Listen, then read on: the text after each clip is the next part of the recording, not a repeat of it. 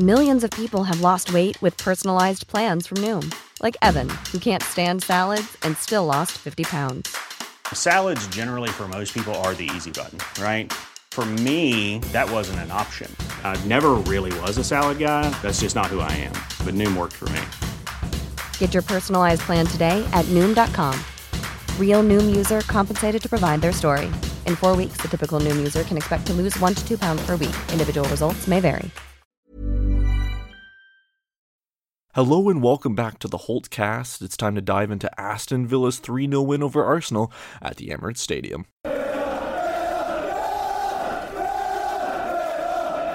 Well, Villa fans, football is once again fun for Aston Villa Football Club. Arsenal 0, Aston Villa 3 finishes at the Emirates. A very pleasing evening or afternoon, depending where you are in the world, to be a Villa fan. But nonetheless, Cole Petham here as always. And as always, Danny Raza is here as well. Danny, how are you doing? Return to normality, innit? I'm good, Cole. Another Villa win, our 5th of the season. And I'm starting to get used to it. I sensed a little bit of a questioning about the 5th of the season part with a little bit of a drag on the 5th. Is that more a sense of, is that actually true, or are you just kind of forgetting?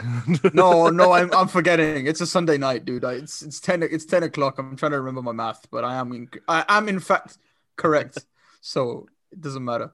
Fair enough. I just had to double check. And of course, it's not just me and Danny. We have, once again, I will say it, and this will be his new nickname for us, the Irish legend himself, Neil Dunworth. Neil, how are you?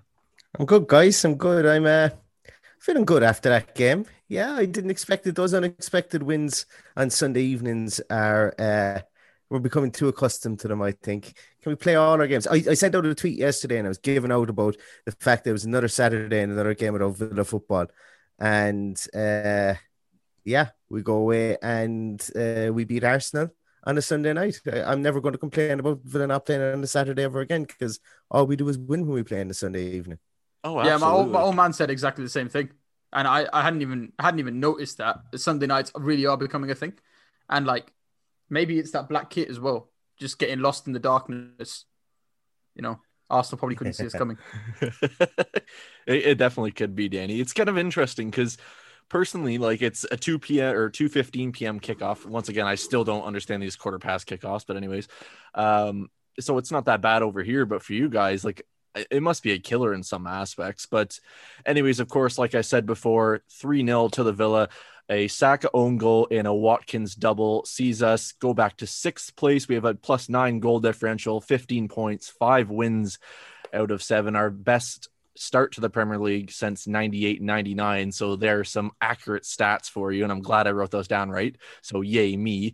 And here's another interesting stat. Well, let's get into this first before we actually get into the game, because this is unbelievable in my opinion, because I would have never imagined this, especially with our form last season away. We are 3-0 so far away, 7 goals for, 0 against, I should say.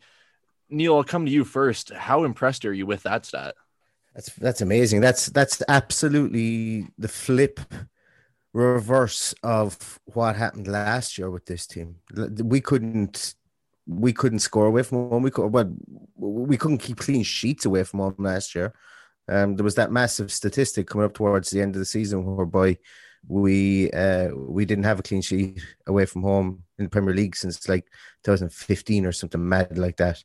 Obviously, we had years out of the Premier League, but it's crazy. And now we flipped it on its head, and very much so because of structured football at the back, structured back four. Our fullbacks are allowed to get ahead, and a very, very much so a nice little wall in front of our midfield, which worked today and has worked in countless other games this season. And in most of the other games this season, bar Leeds, our wall had worked, and bar the first half against Southampton. So it just goes to show that when we play structured football, we are a match for very much any team in this league.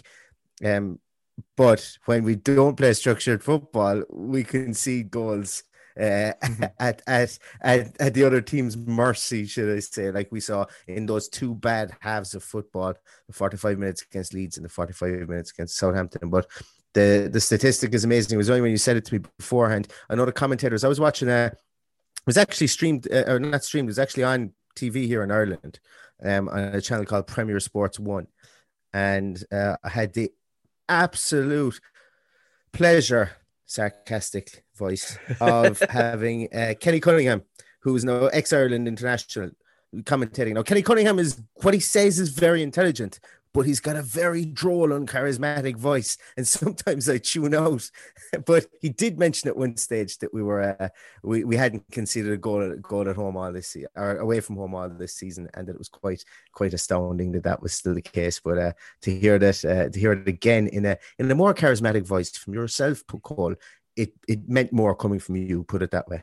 Oh, well, I'll take that. Danny, I'll come straight to you. What, in your opinion, what's changed, especially the away form from last season to this season?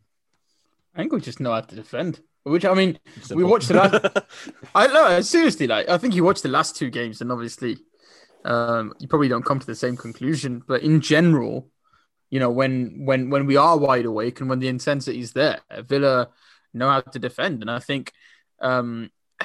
it's interesting as well, just because we almost seem to have Arsenal, for example, today, just so on edge, because they knew that anytime they pushed ahead to us, we had Watkins and we had Grealish ready to just dip in behind, and Barkley as well today. So there was always that threat as well. But I think when McGinn's on form, when Douglas is on form, when Matty Cash is jockeying for fun. He gave Aubameyang a really hard time today. I think Villa just defensively are a lot better, and I genuinely think just a large part of that is just being better in terms of going forward as well. That is seriously, it's an underplayed thing, and often it's said a lot in terms of, if you attack, it's the best form of defense. Well, offense is the best form of defense, but in general, it just means that Villa aren't under pressure like that all the time. Last season, there was never anything going forward, and the defense it felt like the entire game was a defensive drill. We don't feel like that anymore, and I think that's got to be the main thing. Why it's so exceptional, or why the defense has been so good compared to everybody else, I genuinely couldn't tell you. But my inkling is that the big difference between now and the first part of last season, pre-lockdown, probably Craig Shakespeare. And that's what I kind of point towards. Yeah, no, that's fair. Like, all I could ever say on it is, and I think we've seen this since Project Restart, is it was just kind of a back to basics thing. And we've seen it since then. It's doing the simple things right. It's taking your time on the ball and not making silly decisions. Of course, every team still has the odds, stupid, silly, whatever you want to call it, decision. We saw that today and we got away with a couple of them, but nonetheless, when things are going for you, they're going for you. And I guess we'll kind of switch that whole aspect of what I just said to what didn't go for us. And it's hard to be, I don't want to be too negative today, but this is one of the most ridiculous things in my mind I've probably ever seen. And I've seen some ridiculous things. John McGinn in the first 40, 50 seconds, it's within the first minute of the game, scores an absolute banger set up from the likes of Jack Grealish, and it's called off for offside with Ross Barkley interfering apparently with Bernd Leno, even though he's like 10 feet away from him. Neil, I'll come to you first. What are your thoughts on this? Because it still boggles my mind how this is waved off. Crazy stuff. Yes, okay, if the ball goes in and it goes underneath Bernd Leno, or if it goes underneath Ross Barkley's feet and Leno has to react quickly, yes, he would have been interfering with play, or he would have been interfering with the goalkeeper's eye line.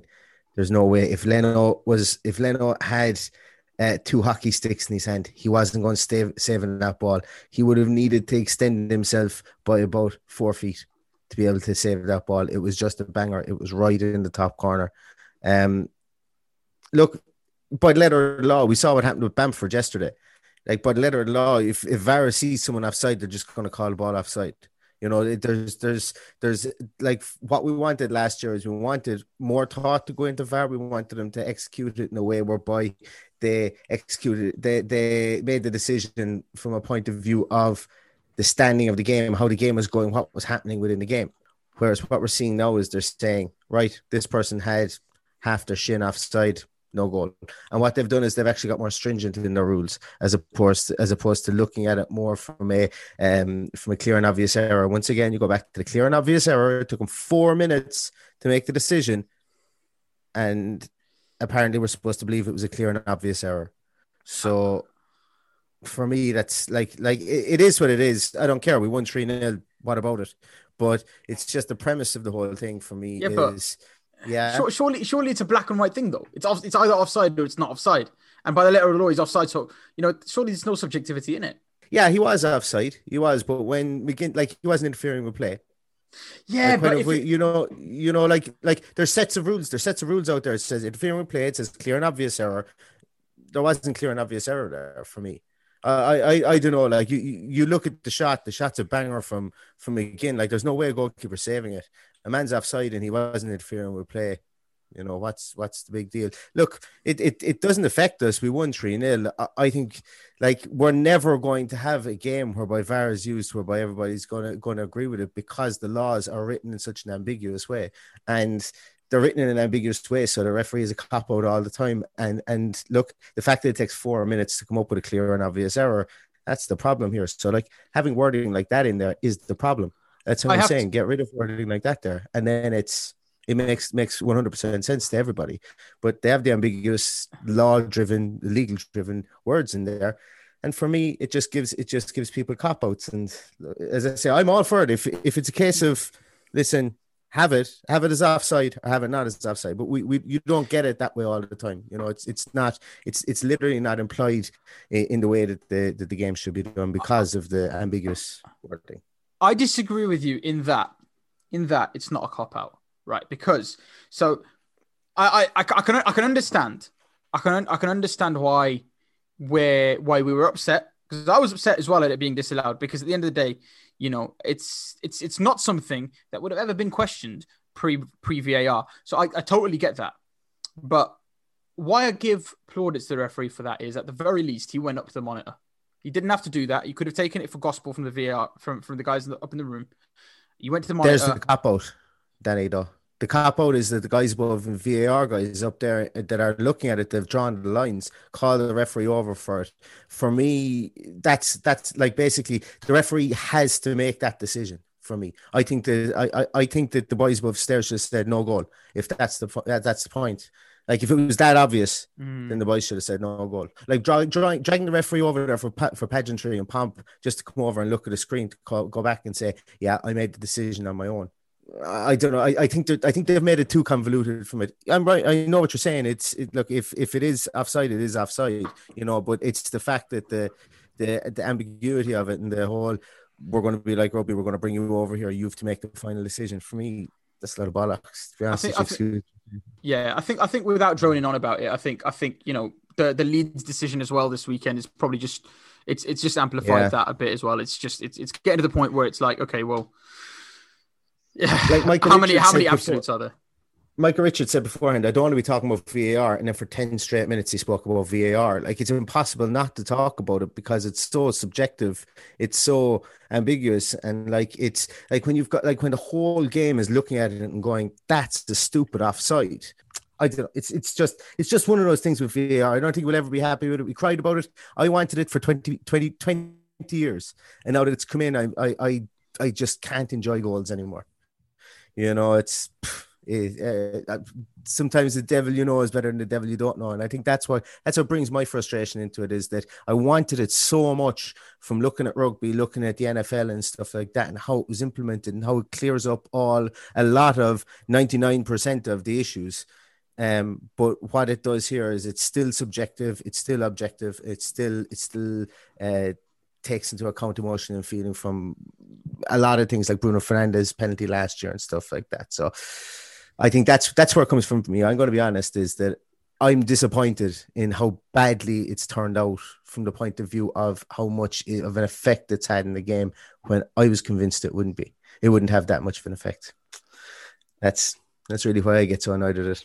No, that's more than fair, guys. Like, that was a really good chat and debate on it as well, and that's very insightful. So hopefully listeners actually enjoy that, because it's good to have people disagree and agree on different things. Like, that's the whole point of a podcast, in my opinion. But I think the one thing, guys, and we'll move on here really quickly. The one thing that bugs me most is when I heard a commentator say, basically it's being deemed this way, and this could be an interpretation that's wrong in their way. Basically, they were just saying, well, is he in, like, I don't know, is it harming Leno from making a save? Is this stopping a goal saving opportunity? And I'm thinking, well, first of all, like, the issue with that question now is that people can take that 10 different ways. So now with VAR, people are going to probably start wondering, well, how many different instances and how many different probabilities are there where goalkeepers can be affected from making a save? So once again, it's another conundrum when it comes to VAR, but let's move on, because we did win and I don't want to make this too negative. Let's get literally, people are going to be like, I'm depressed now.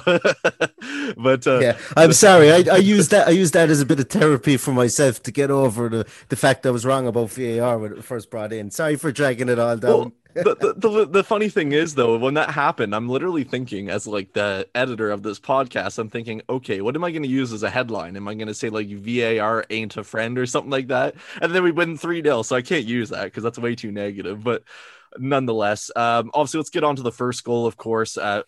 And we can kind of tie this whole topic into it too, because Danny, I'll come to you first. How good, in your opinion, were Grealish, Barkley, and Targett today on that left-hand side in particular? Because we saw it like literally ripping Bellerin a new one. I don't know how many times. The right side literally for Arsenal could not handle it.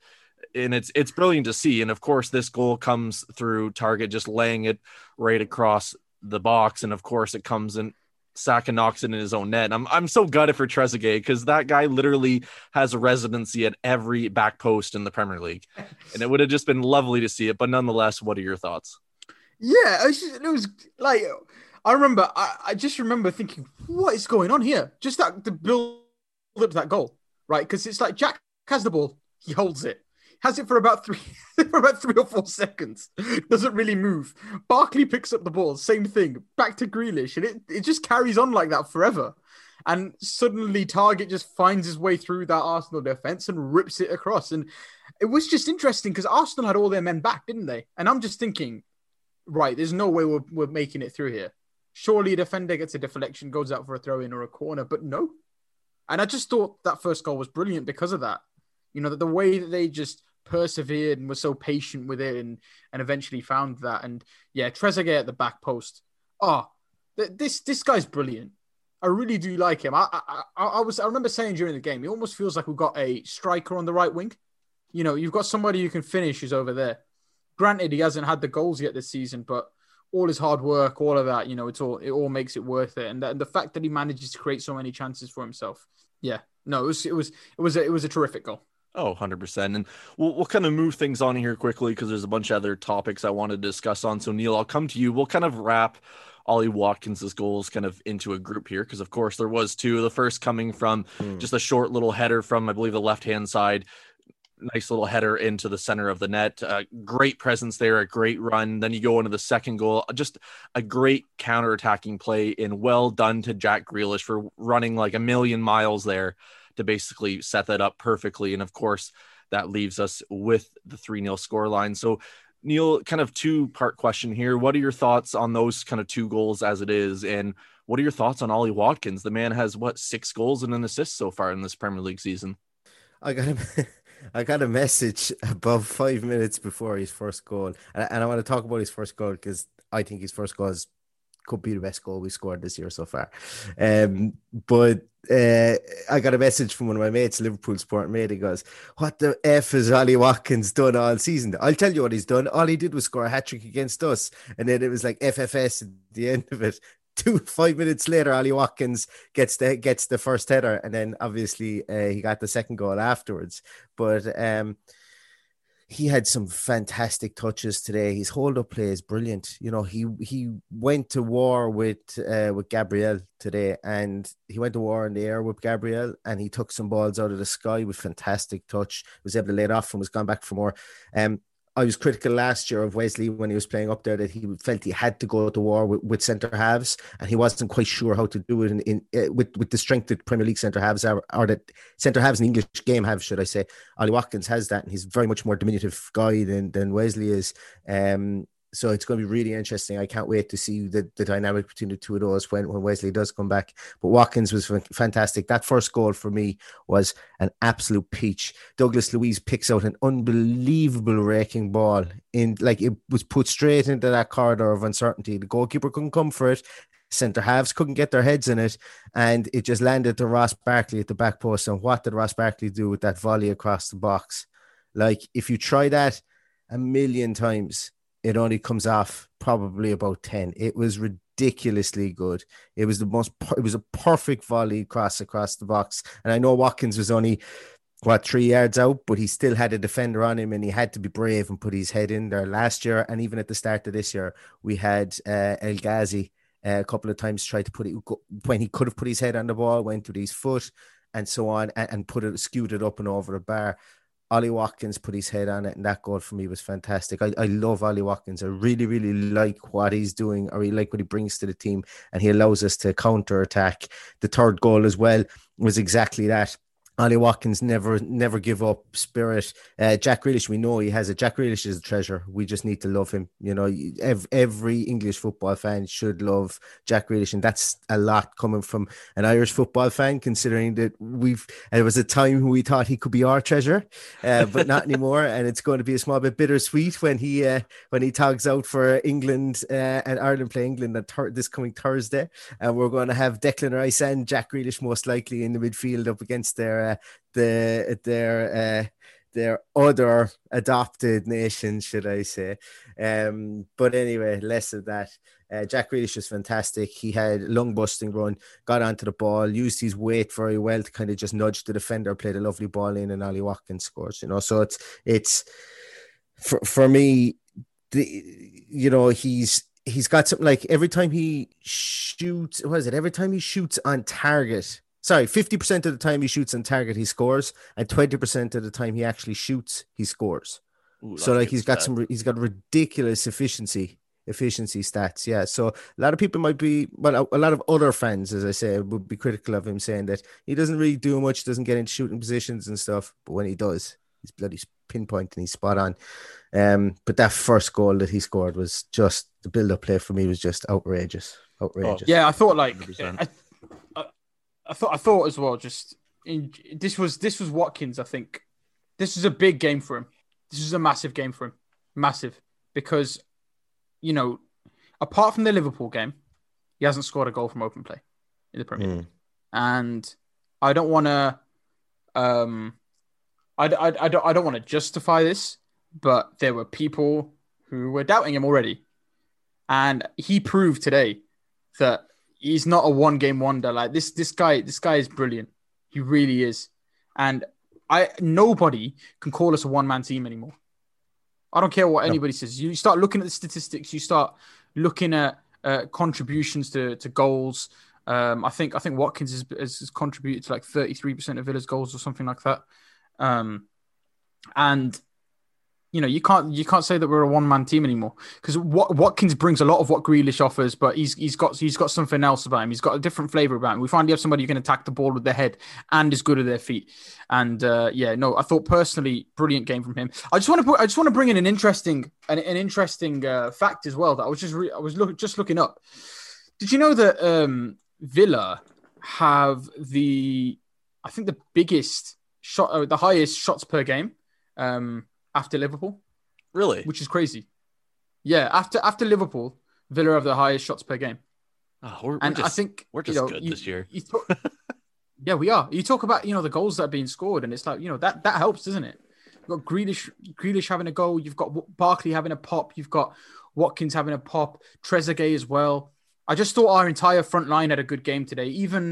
Even Trezeguet winning the ball back, high up the pitch and distributing it to Barkley, fair enough. He slips it across. It doesn't end up reaching the back of the net because it's cleared off the line. But just the forward line in general today was brilliant. We just need to see more of that. And that's why we can't be defending. And that's why we can't come out against Leeds and Southampton like we didn't get nervous, because we have our own batch of attackers that can do damage. And we really need to utilize that.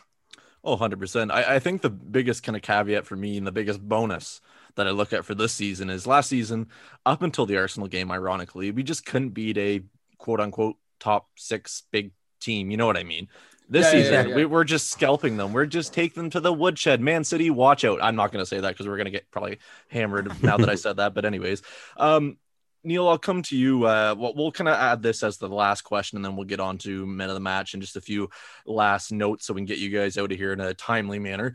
Emi Martinez, this is a big deal for him. This is a big match for him, and it's a clean sheet. What were your thoughts on his performance today? I know he didn't really have to do a lot in terms of save wise, but what were your thoughts on his performance today?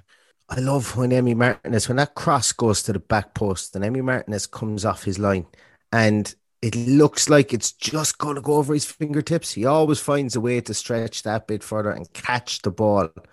Like the safety that the man, like it's a skill that a lot of goalkeepers, I'm going to call him a continental goalkeeper. I know he's from South America, but like you can see that he's been brought up in the right way because he was young when he came to Arsenal, and he would have had I think he would have had Jerry Payton as his goalkeeper coach at one stage. I can't remember who the other Arsenal goalkeeper coach that was in there. The reason I know Jerry Payton is he was a sub goalkeeper for Ireland for years, but and really renowned goalkeeping coach as well within the Premier League, especially under Arsene Wenger. But Emi Martinez was brought in there, and he seems to have been taught how to play football, how to play as a goalkeeper without any fear. And I know that can be a bit counterintuitive, but when he goes up to catch a ball, he's going to catch the ball. You know, he's not going to flap it. He's not going to have to push it around, try and maybe flap it, palm it over the defender behind him to get it out of danger. I'm very confident in him. His distribution is fantastic as well. How many times have we seen this year that he just pings the ball and it lands maybe about 3 feet in from the sideline, and one of our guys gets ahead in it, and it sets up an attack. So it funnels everybody over to that side of the field. One of the two central midfielders that they have over to this side of the field. We win the header, and it comes back into the middle of midfield. We're there. We know where the ball is going. We can pick it up, and we can try and get something running from there. But overall, he's a steady pair of hands. The 7 goals we've conceded in the last few games, of those 7 goals, as I said before, 5 of them were worldies. There was no way he was saving them. I'm very, very happy with Emi Martinez, and as I say, especially what the command of his box from corners is just superb, and you can see he's really done his apprenticeship as a goalkeeper. I was saying this before as well. Like I wouldn't be surprised if, say Jack Grealish and Tyrone Mings are, God forbid, injured one game. Yeah, I could see Emi Martinez stepping up as Villa captain. He seems like a captain. Do you know what I mean? Yeah, 100%. I agree. 100%. It's just that, we've got a commanding leader in goal right there. And to be fair, one of the things we do need to get better at in terms of, is reaching those goal kicks a little bit better. But I think the long ball as well, you talk about Martinez and his goalkeeping effort today. The long ball from Villa today was key, really was key. Arsenal, for whatever reason, I don't know, talk about Mikel Arteta being Pep Guardiola's tactical, apprentice or whatever. But what on earth possesses you to play 5 at the back against Villa? I'm sorry, it was just silly. And having your fullback so far forward, because Watkins, Grealish, Trezeguet, they were having fun out there. So was Barkley. And a lot of that was because of the long balls. You heard Watkins in the post game interview? He said that Villa were basically told to just cut the lines. Yeah, he also said he was an Arsenal fan too, so that's new. He did, yeah. Well, I think he knows how bad they are. Yeah, I think he always said he used to be an Arsenal fan because he used to love Thierry Henry as his idol as well. So I remember that's what he said when he was at Brentford and he moved in to play central striker. He said that's what he always wanted to do, to emulate Thierry Henry, come in off the wing and plays as a central striker. And fingers crossed we have a Thierry Henry in our hands, guys, because that would be pretty fun for the next few years. Oh, imagine that sale. 100 million plus. Yes, please. Yeah. Okay. That's the thing, isn't it? Yeah. If we moves now, it would be that kind of money. Absolutely. Okay. Before we get to the man of the match, guys, I just remembered, of course, I always ask you guys to tweet us at 7500 to hold on Twitter just to get your thoughts on the match. So I'll just go through quickly and read out a few. There's over, I think, 13 of you that responded. So thank you very much. We'll start with at 123 BBQ 123. The man loves a barbecue, apparently. Unless that's your initials, I apologize. But anyways, even though McGinn's goal was wrongly disallowed, Arsenal looked shocked at how easy Villa could get through on goal. The work rate of McGinn and Trezeguet is so important. There is no comparison between Villa's front three to Arsenal's. Watching Grealish in this form is amazing. At Adam Clarker saying, beyond what we already knew, our attacking mids are great. We can defend if we put our mind to it. The best signing was Watkins. Tough game like last week. Had spells today where he was isolated, did the work, and got 2 great goals. Hope the Target Boo Boys finally wake up. And we'll finish with at Andy Philip Day saying that performance after the last 2 losses showed belief, energy, and joy in football from every player on the pitch. So once again, thank you guys very much for getting involved. It's greatly appreciated. Danny, before we kind of move on to further things and pastures new, who was your man of the match? It's got to be Ollie, isn't it? It's got to be Ollie Watkins. I think Grealish had another brilliant game, by the way, just heading into the international break, where he has been selected by Southgate, and I think even Gareth Southgate's starting to believe in him now. Grealish had a very good game. I think Barkley as well had a very good game. You know, that guy's changing position every single... Like, is he really a central midfielder, or is he a striker, or is he a CDM? I don't know at this point, yeah. But I thought Barkley had a very, very good game in terms of what he created. But yeah, I think it's got to be Ollie, because that diving header that he scored, you know, that first of all is one of those things that only a top class striker seems to be able to do these days. And also that second finish as well with his left foot.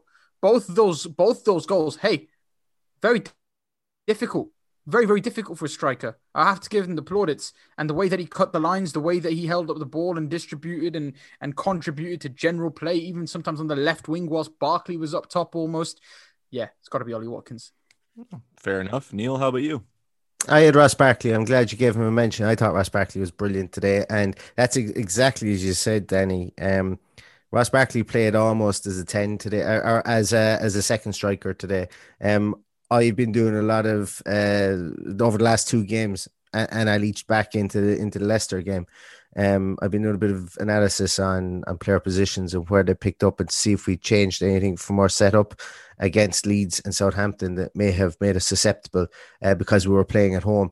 And there was a few positional changes from Douglas Luiz and John McGinn. But what I noticed in all the games so far, that Ross Barkley has almost been standing on Ollie Watkins' toes for the majority of the game. Because we've had a lot more possession, Ross Barkley can be that far forward. Now, we do see him back defending as well, so he does have to have a bit of an engine on him and get up and down the field. But the majority of the time when we're dictating the play, he is right up there alongside Ollie Watkins. So maybe that might be throwing teams the fact that we're actually playing with 2 up top, and they're expecting maybe Grealish to come in to be up there a bit more, but it's actually Barkley, and they're like, what the fuck?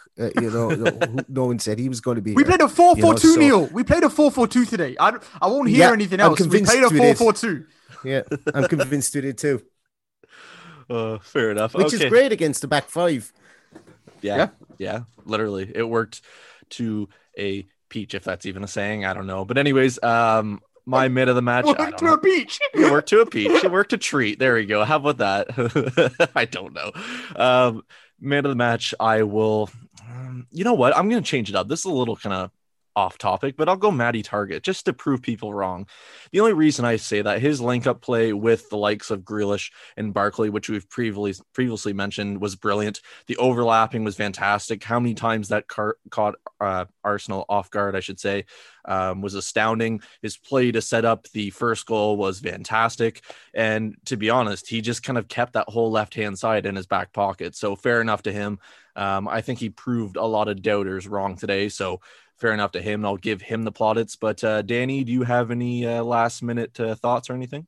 Well, I guess I think one of my big thoughts is that it's a big weekend. Villa fans should celebrate, because not only did we pick up a big 3-0 victory over Arsenal, but the Villa women also got their first win of the season. Big win, because it lifts them off the off that bottom side of the table. And yeah, 2-0 win over Brighton. I just want to get that one out there. If you haven't seen the goals, you should check them out, because Anita Asante and Ramona Petzelberger both scored absolute conkers today. So check those out.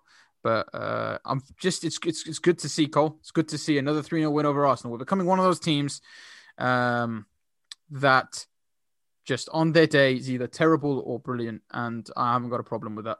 Oh, absolutely. It's nice to see the men's and women's team both having success, not only in the same season, but on the same day as well. So congratulations to both of them, of course. But let's wrap this thing up, guys. Thank you very much to Danny and to Neil for joining me. If you want to find Danny on Twitter, it's at Razzajourno. If you want to find Neil on Twitter, it's at Love McGraw Pod. Of course, if you want to tweet us, it's at 7500 to Holt. Thanks to our FPL sponsors, 1 to 11 kits. And of course, just the one little kind of mention of housekeeping. Please do leave us a review on Apple Podcasts, Spotify, or wherever you get your podcasts. It just makes it easier for other people to find us. And basically, it would just be nice to have some of you guys back since we've moved to the podcast feeds. And it's very much appreciated to those who followed over. But nonetheless, guys, let's wrap it up there. And don't forget, up the villa.